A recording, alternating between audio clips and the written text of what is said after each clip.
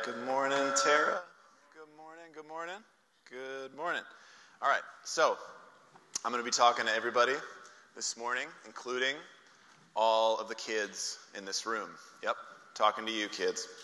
So, and I want you to know that about a third of the way through the message, we're going to have a little visual demonstration up here.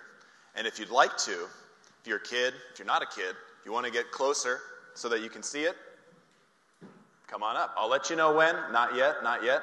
We conveniently have all these chairs right here available in the front. So hold up on that, and I'll let you know when it's demonstration time. But until then, we're going through Hebrews. And we've been learning so far that Jesus is better. Jesus is better. That means he's better than even all of our favorite Disney movies. Is that true? He's better than all of our favorite books. He's better than all of our favorite activities. He's better than our favorite people or our favorite things. He's better than anything in the past or the present or the future. Jesus is better. And in today's message, the title of the message is Better Human. In fact, Jesus was the best human who's ever lived or will ever live. And that's really good news for us, that Jesus was the best human who ever lived. And we're going to see why in this passage today. Jesus is better. He's the best human who ever lived. And we'll talk about why that's really good news for us. Here's the main idea for the passage today. The main idea is this. Jesus is our high priest. And I have in parentheses here all I want you to know about what that title high priest means today. We'll get into more of that later. But it means he is our representative to God. Jesus is our representative to God. What he says, what he does, represents human beings to God. And that's really good news for us because he was the best human who's ever lived. Also fully God, and I'll explain more of that as we go. So, for the roadmap today, we're going to talk about two directions for the message. First, Jesus was chosen to be our representative. And we read about that in verses 5 through 6 in chapter 5. Jesus was chosen or appointed to be our representative. And then secondly, he wasn't only chosen to be the representative, as in it just happened immediately.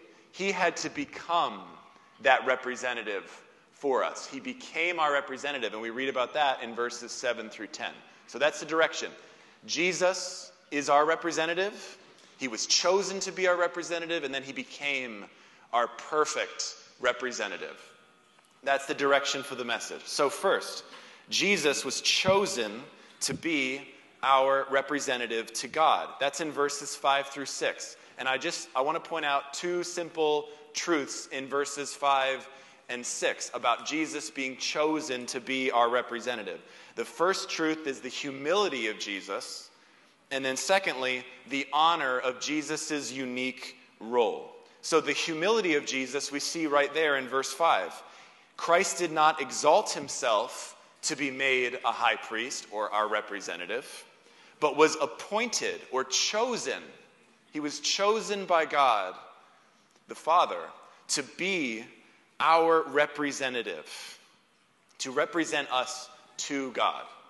So, why does that speak of the humility of Jesus? Well, because the most perfect human who's ever lived, not just human, right? Fully God, fully human, 100%, fully God, God the Son, was appointed or chosen to be our representative. It says he didn't exalt himself. He wasn't proud or arrogant to appoint himself as our representative. He was chosen for it. We see the humility of Jesus. He submitted to the will of God the Father to be our representative.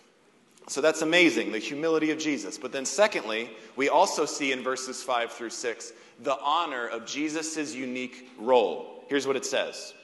So he did not exalt himself to be made a high priest, but was appointed by him who said to him, "You are my son, today I have begotten you."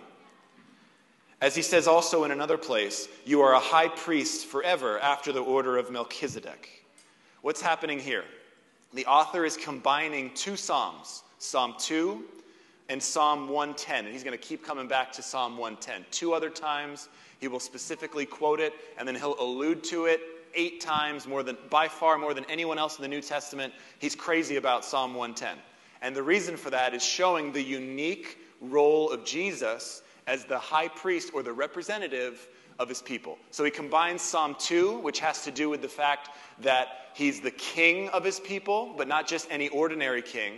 He's a king who reigns eternally over not just one nation, but over the whole world, all nations of the world, the unique role of Jesus as king of creation, king of all the world, all nations. That's Psalm 2. And then Psalm 110, he's also our representative, our high priest. But he's no ordinary high priest. Just like he's not any ordinary king, he's no ordinary high priest or representative of us either. He comes from the line of that hard word to say, Melchizedek. And if you want to hear more about him, wait till we get to chapter 7, because there's a lot in chapter 7 about that. But the point is, he was appointed to be our representative. But we see the unique role of Jesus as high priest, as representative of humanity. He's the king. He's also the high priest for his people. So that's what we see in verses 5 through 6, the humility and the unique role, the honor of the unique role of Jesus. But that gets us into this next part. Not only was he chosen to represent human beings before God, it didn't happen like a zap. He had to become our perfect representative. And that required a life of obedience, a perfect life of obedience to God. And then dying to pay for the sins of his people, the sins of the world. A perfect life and a death substituted for his people before he was risen from the grave. So he became our perfect high priest. And we see some of the struggle of him becoming. It wasn't easy for him to become the representative of humanity. He became it by his obedient life, by his obedient death. And we read about that in verses 7 through 10. But in order for me to teach this in a way that I hope you will all remember and that our kids will remember, I would like to do a scientific experiment.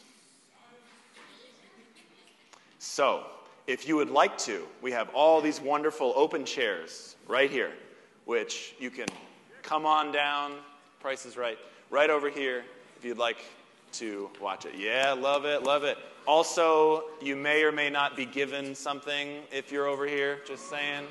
Just throwing that out there, little gift, okay? Because what might someone who's doing an experiment wear or use? What do you think? A smock. I don't know what that is, but I'll look into getting one of those. It's like an apron. Okay. I don't have one of those, but I do have a safety jacket. So this is pretty a lab coat, right? That's probably the more official name for it. I did not unbutton it, which I probably should have done. So also, just so you know, this experiment, I'll fix the mic, don't worry. There we go. So this experiment was Mrs. Summer's idea. Do you guys know Mrs. Summer? Yeah, great idea. So I can't take credit. If it goes really well, it was her idea. We'll give her credit. If it does not go well, it's definitely my fault because she showed me how to do it, and it worked great when she did it. So I'll find a way to mess it up probably. Anyways, so what else would someone need, like a mad scientist might need to be ready? Goggles. Oh, my goodness. Yes. Okay. Gloves would have been a good idea. I forgot those. But safety goggles, lab coat. All right? Now we're ready for the experiment. But even though you don't need these, what if you guys got goggles too? What if you got safety glasses too? So I want to hand these out. Yep. Just kind of pass them around. So here's the deal. We're going to put on our safety glasses. I'm actually going to put the box down. So grab them, spread them around. All right. We got our safety goggles.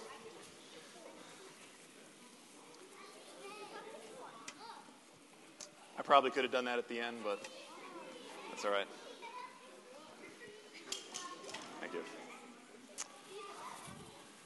All right, once we have our safety goggles, that's true. You can only see pink through the pink goggles. You see black? What do you see?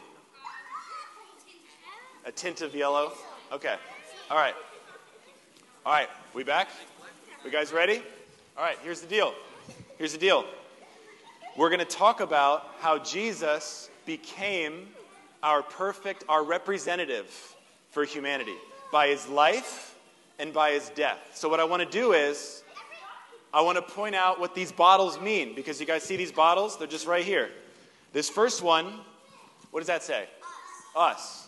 Who is us? Us. Yep. You and me, everybody in this room, but everybody in all of humanity, it's us. All of us. All of us. Absolutely. Okay? Everyone who's ever lived, every human. So, what does this one say? Sin. Yep. What's that first word? Temptation and sin. So let me tell you what these words mean, okay? Temptation is when we are enticed or allured or persuaded to sin. I haven't described sin yet.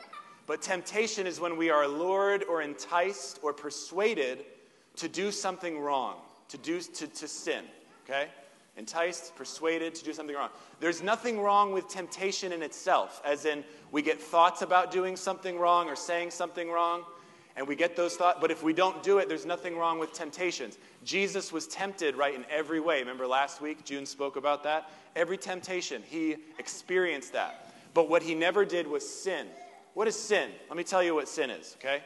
Sin is every thought, every word, every action, everything we do or don't do that is disobedient to God.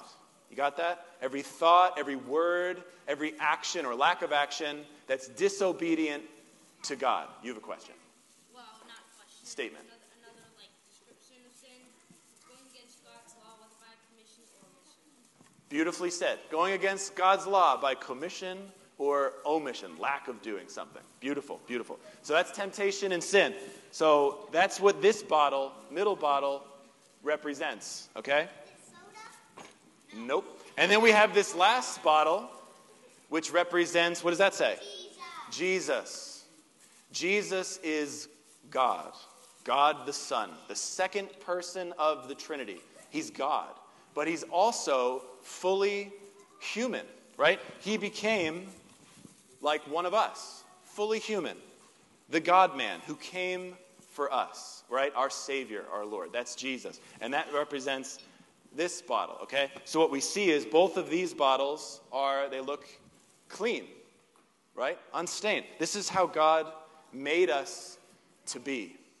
But because of something called the fall and something called sin, when we face temptations, okay?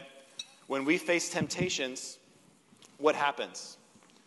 What happens when, so sometimes we don't always do the right thing, right? But before we actually get to that, I want to talk about Jesus, because that's what we see in this next part of the passage. In his obedient life, it says in verses 7 through 8, in the days of his flesh, like when he lived on earth, Jesus offered up prayers and supplications. That means earnest prayers. He prayed a lot. He prayed earnestly, with loud cries and tears, to him who was able to save him from death. And he was heard because of his reverence. Although he was a son, he learned obedience through what he suffered. So can I ask you a question? So Jesus prayed a lot, right? He talked to God. Why do you think it says sometimes when he talked to God, it was with tears and with loud cries? Any idea? Why would he pray crying and with loud cries sometimes? Do you have an idea? So sometimes maybe it was happy cries. Yeah, sometimes we cry not because we're sad, but because we're really happy and grateful. That's absolutely true. Let me give you another reason why. Sometimes when he talked to God, it was with crying and with loud, like shouting out to God. He was praying, yeah. And sometimes it was really difficult for him to do what God wanted him to do. Life was hard for Jesus. Is life hard for us sometimes? Yeah.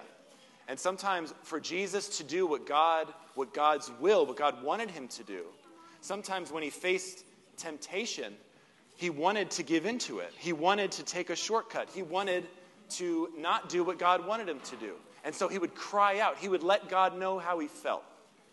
Right? Sometimes he would cry and he would very loudly talk to God about how he felt. And can I tell you, some of the most obvious ways that we grow, that all of us grow in our faith and grow in maturity and living a life for God, is when God allows situations in our lives or temptations to come our way, and where we have to say, even though I don't want to do this, and even though I'd rather do this other thing, I'm going to trust God, and I'm going to do what I know he says is right. And if he allows something difficult in my life, this happened for me multiple times, where I have to say, okay, God, I'd rather you do it another way. I'd rather something else happen, but I'm going to trust you and I'm going to follow you. And that's where we can grow, okay, in our faith. So, here's the deal. When Jesus faced temptation and sin, and let me say it again, when we are enticed or allured or persuaded to do something wrong, that's a temptation. Jesus was tempted all the time. But here's the truth about Jesus. He never gave in to those temptations. He never said yes to those. So let me give you some examples. He would have been tempted or persuaded or allured by himself or by the enemy of God, right? The devil, or by other people to, for example, lie. To say words he knew were not true. But he resisted that temptation. He would have been tempted to steal, to take things that weren't his. But he never gave in to that temptation. He would have been tempted to, here's one, dishonor his father and his mother. Have you ever thought about that? No. He would have been tempted to do that growing up. Yep. We'll get to that. But he never did. Amazing. Amazing. Jesus never gave in to temptation. He would have been tempted to envy, to want to be someone else, or to have what they have, and he never gave in to that temptation. So, I'm going to do something very carefully. With all of these temptations that could turn into sin, every single one of them, they came Jesus' way. Please, Lord, let it work. And what's happening? It's just turning clear. Wait for it. Yep. Turning like lemonade. Okay. So we still have the same color. Even though the temptations were coming his way, he never gave into it. It never changed him for the worse. So, amazing. The best human, who's the only one who said no to every single temptation. That's amazing. How about you and I? How about us? Let's talk about us. Can we talk about us? How about when we face some of those temptations, right? To lie or to steal or to dishonor our parents or to be envious or to get mad when we're not supposed to get mad, or when we suffer and we say we blame God for it or we blame someone else or any of those things. What happens when we face temptations? Do we always say yes to God and do it his way and we're always obedient to God? Are we always obedient to God? No, I don't think so. And unfortunately, more than we'd like to admit, too. Here's the deal. We face those temptations, yep, and sometimes we do the wrong thing. And do you know what it does to us? It changes us. It makes it so that we can't, this is dirty, right? It's not clear anymore. We can no longer see clearly who we are. Without that clear perspective, we don't know exactly who we are, who we've been made to be. We don't understand clearly who our relationships with other people, right? We were singing about some of that, talking about that. Jesus said something pretty funny once. He said, multiple times actually. He said, before you go and try to take a speck out of someone else's eye, remember that you have this telephone beam, this log, this beam coming out of your own eye. He's saying we don't see other people clearly for who they really are because we have so many of our own problems and issues and confusions and muddiness and uncleanness in ourselves. And it distorts us and it changes us so that we can't see ourselves clearly. We can't see other people clearly. We can't see this world clearly the way that God's made it. And you know what? We don't even see God clearly. We don't even know all the truth about who God is. Sometimes we believe lies about who God is because we're swimming in this. This is who we are. We don't just do this sometimes. Everybody here, everyone you've ever met, everyone you'll ever meet, we are sinners in need of a lot of help. So, there's quite the difference between us and Jesus, right? He lived a perfect, obedient life to God. With all those temptations that came his way, they never turned into him sinning, him being disobedient to God with his thoughts, with his words, with his actions, or the fancy word omission, lack of actions. He was always obedient to God. And unfortunately, that is simply not true with anybody else. So, what do we do about it? Because here's the deal. If we stay in this condition, we are all in a lot of trouble. So, what's next? Verses 9 through 10, we see the obedient death of Jesus. And why that's really good news for us. Verses 9 through 10. And being made perfect. Let me stop for a second. Being made perfect. What that does not mean is that he was made perfect morally, as in he wasn't, that he made mistakes morally, that he did sin. No. When it's saying he was made perfect, it was saying he became the perfect representative, that fancy term, high priest. He became the representative for you and I, the perfect representative. He became the source of eternal salvation to all who obey him, being designated by God a high priest after the order of Melchizedek. So it says here, he became the source of eternal, that means forever, salvation. That means rescue, deliverance. Somehow he's going to fix that in us, all that sin in us. The source of eternal salvation for all who obey him. So, what are we going to do now next with the science experiment? Let me lead up to, you guys have a deal? Let me show you. So, because here's the deal. The Bible says that when we put our faith in Jesus, not ourselves, not us, but in Jesus, in his life, and in his death, we are saved. We are made clean. We are made, as it says, righteous. That means right with God. We become right with God because of him, because of his death in our place. Because listen, every time Jesus said no to temptation and yes to God throughout his whole life, every time he did that, that was preparing him. He was getting stronger to be able to one day say the hardest no to temptation, right? Because when God asked him to die for our sins, do you know what Jesus said? Was that easy for Jesus to just say, you want me to die for the sins of the world? Okay, I'll just do it right away. Is that what he said? No. Is there any other way? Yes. That's an example of the loud cries and tears of Jesus. He said, Lord, if there's any other way. And yet, you know what he said next? Not my will, but your will be done. He still said yes to Jesus, to God the Father, even though he really didn't want to. It was really, really difficult. And because of that, because he died for our sins, we can be right with God. He who knew no sin became sin, so that in him we might become the righteousness right with God. So when we are in him, when we put our faith in him, we can be saved. So here's the deal. Here's what I'm doing next. Anyone know that was coming? This is us, right? When we turn to Jesus, what happens? Man, it's not getting dirty at all, is it? I got to stop because it's going to flow over. All right. Here's the deal. Is that dirty? No. Right? No. When we are in him, we are forgiven, we are made clean and right with God, and we don't need to worry about God judging our sins and our mistakes. This is how much he wants to be with us. That he was willing to live a perfect life to represent us, to die in our place, a representative for us, and to be risen from the grave. You know, Easter's coming up, Good Friday, then Easter, we're going to talk about that. And so when we're found in him, we are clean and forgiven. So here's the thing.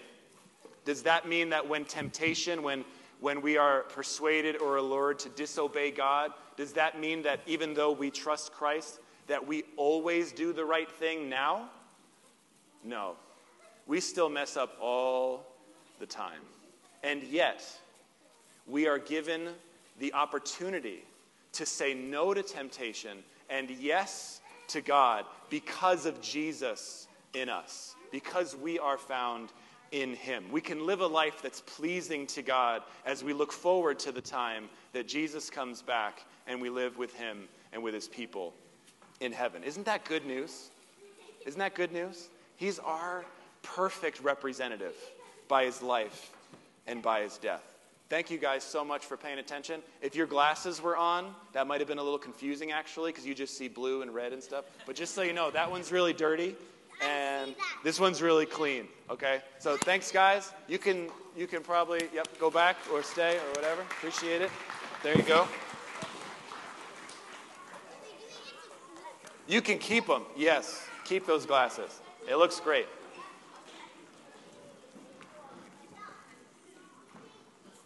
All right. I know. You got it, buddy. I know we were talking to the kids, but that message applies to every single one of us here and everyone we know. And that's all I have for you today. So let me pray for you as we take communion and continue to worship the Lord. God, thank you for the great news that you, Jesus, were chosen to represent us. And Lord, we are hopeless without that. Without your life, without your death, we are lost. We are in that cloud of sin that we were born into and that we choose on our own. Not knowing who we are, not knowing why we're here, not knowing and being able to have good, perfect relationships with you, with ourselves, or with others, all of that, it's so clouded and distorted. And God, we still know in part, and we still see in part. But God, you started something. You came and you rescued us from ourselves, from the wrath of God because of our mistakes and sins. Thank you, Lord, that you said no every single time to every temptation, and then, even though you didn't have to, you died on the cross for our sins, and you made us clean. You made us right with God. Lord, would you help us to not make excuses, but to own the times we continue to make mistakes and to turn to you, to run to you, Jesus. Thank you for your forgiveness. Thank you for the hope that we have in you. And thank you, God, for the men, the women, the children, everybody that calls Tara home. Thank you for this family.